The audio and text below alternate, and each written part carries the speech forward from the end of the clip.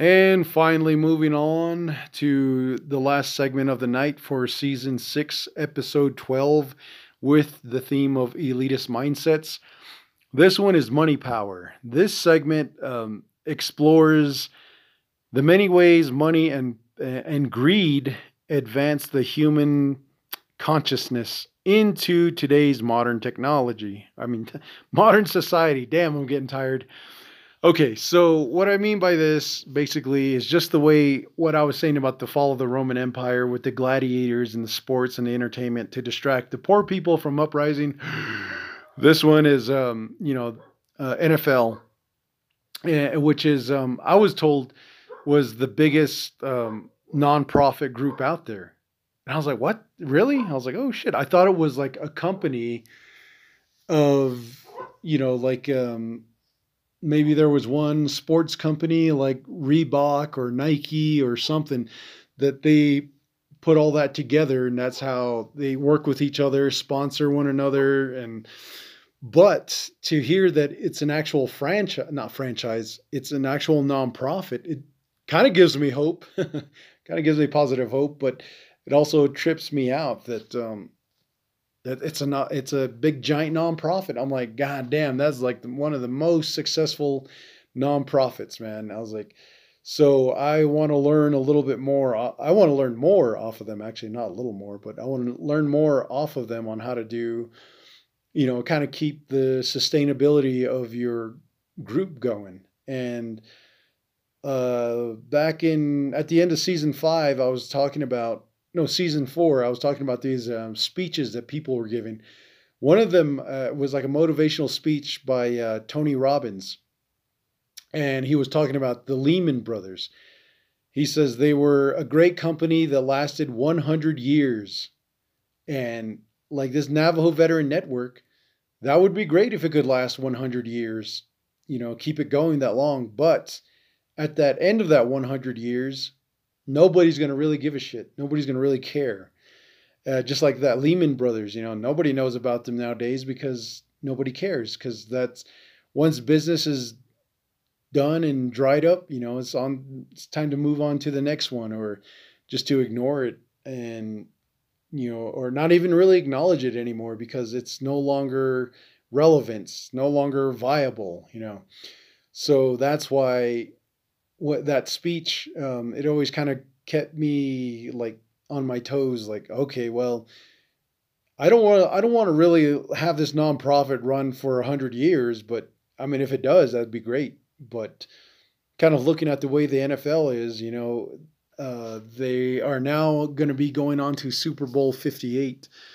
So I don't really know the whole history of how the NFL started, but excuse me, but it did have its leaps and bounds, over the course of the advancements of technology and society, and pro athletes and uh, medicine and pharmaceuticals and all that shit come together.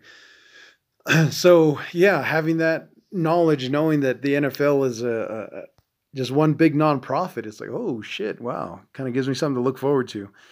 So the other thing is the money power aspect of this whole thing is the royal families. There's like 10 royal, not royal, 10 richest families in the world. And they are the ones I think are pretty much running this whole global economy. And, you know, their kids, I kind of wonder, like, will they be wanting to leave that family business once they realize that all this destruction and chaos is from their grandpas and grandmas and their mothers and fathers? Or are they going to be like, okay, well, I can continue this, but we'll do it, more brutal, or I'll do it a lot softer. And that's where I kind of think of like their royalties, their Illuminati-ness, it's all that power, all that money power, all that influence to buy things. They have big fancy homes, and here they're like, oh well, there's a lot of rich people that don't own their own homes because their homes are a liability. So there's a way right there. This guy, Robert Kiyosaki, he's, I try to watch his videos every now and then when I get a chance, but he was talking about liabilities and assets. So he was saying something about not owning his own home because it was a liability, but he owned other things that were assets. And shit, I can't remember now because I just thought about it. But I could do research again, probably pull up that video, watch it again, and see, try to remember what he was saying. But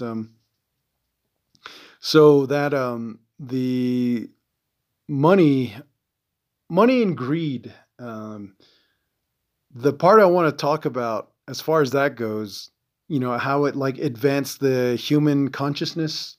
Like what I mean by that is like, making people want money, think of money, always have money on their mind. And the the thing about that is I think of the Navajo Nation. How did money become that corruptible, greedy mentality that everybody has now? Because um, when I first voted for a president, it was for Russell Begay, I believe. Russell Begay was going up against, what was that asshole's name? Joe Shirley Jr.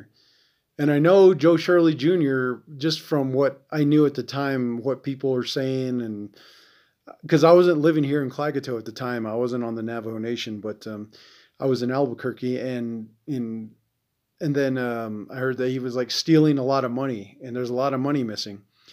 So then here comes Russell Begay. So I voted for him, I think, when I joined the Klagetoh Veterans Organization.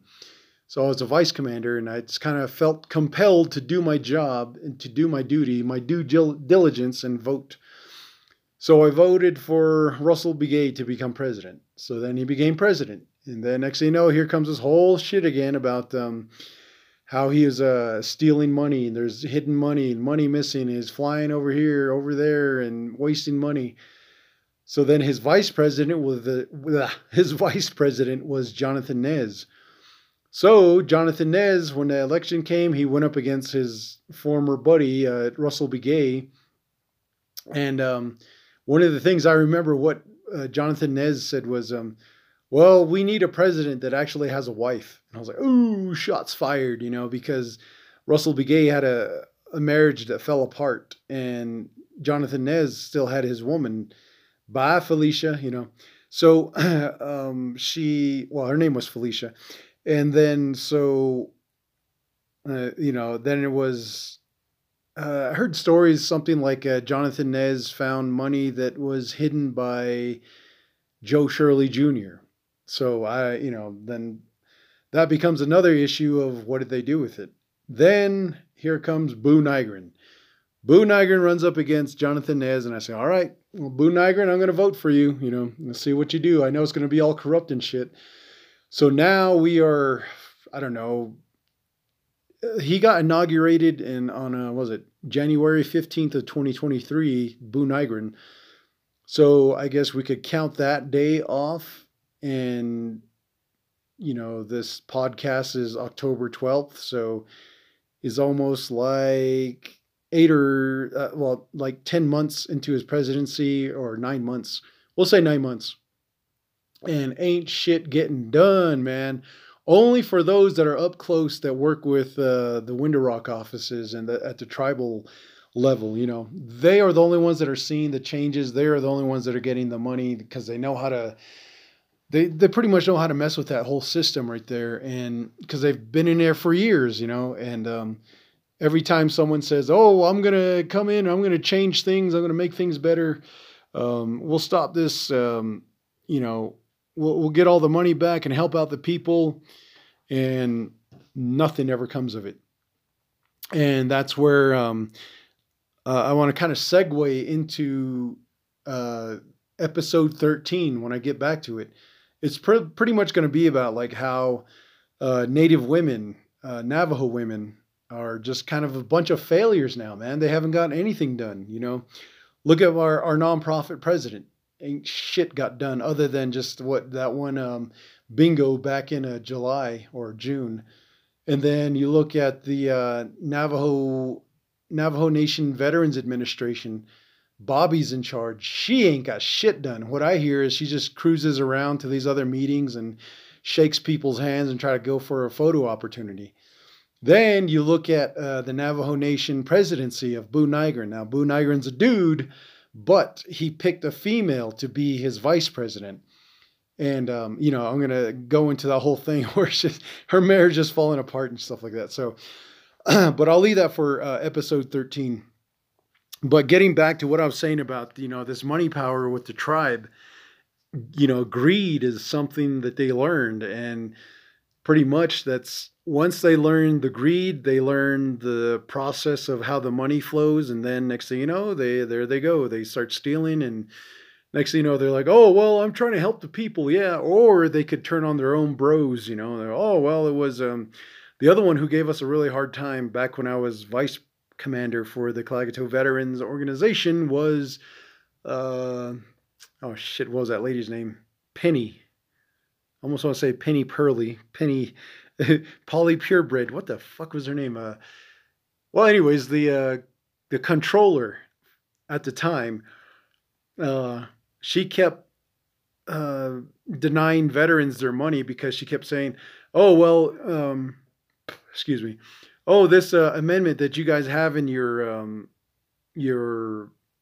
policy and procedures, it makes no sense. You got to clean up the language. And it's like, God damn, how stupid are you? But anyways, I talked about this before, but she ended up getting fired pretty much. Now some people are saying that she was wrongfully accused. Others are saying that she's going to be coming back.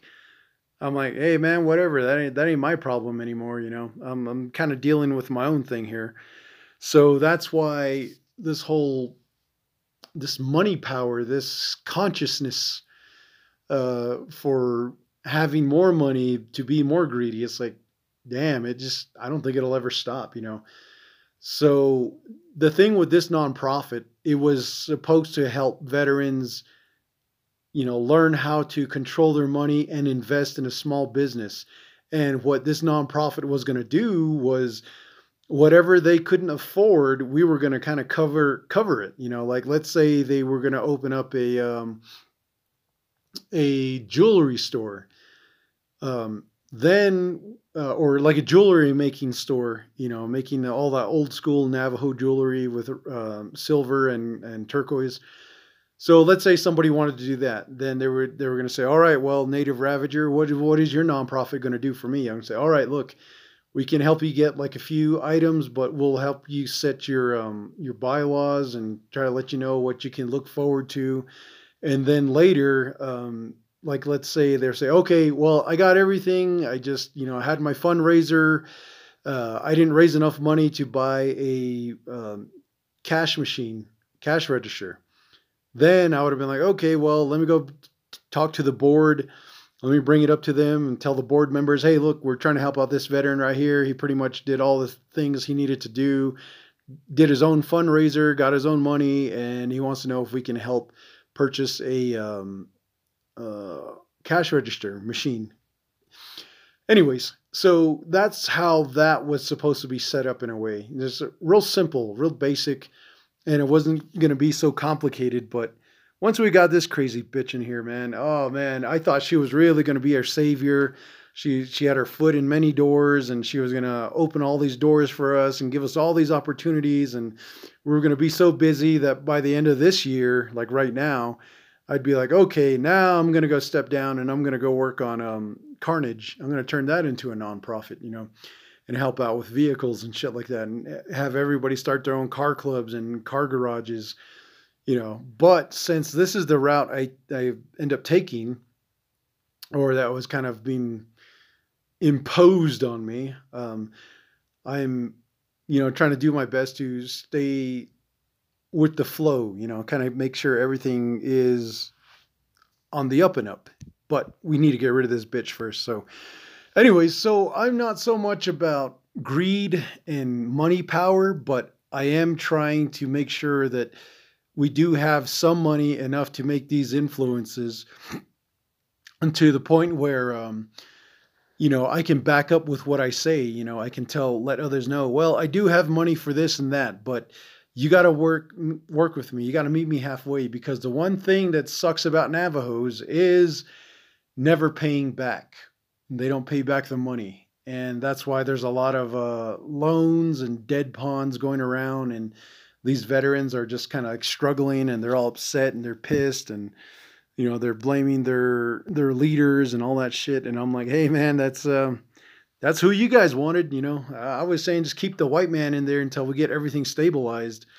But they got out the white man. Now they put in a Navajo woman in there for the Veterans Administration. Now everything's just, once again, it's come to a dead stop. There's no progress. There's no information, and what some people tell me is that when they go to the main administration office, they're being told, oh, well, we can't help you with that, or we don't do that anymore, or we can take down your name, or you can just fill out this form and, excuse me, and we'll see if there's anything left in the budget or whatever, something, excuse me, something stupid like that, man. All this burping and hiccups, and it's getting to me. So anyways, with all that being said, that's where I just wanted to have this episode where I'm just talking about the basic things that I wanted to cover as far as elitist mindset goes.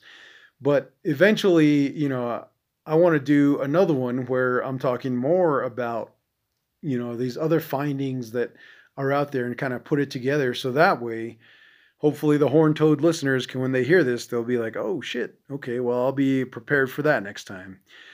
Other than that, that's going to do it for me, your loyal, lonely host, Mateo Native Ravager. And just want to say thank you guys for, just keeping it going. And I'll keep trying to do my best to bring up more interesting topics. But for the most part, in the meantime, me and David, we're going to call it quits.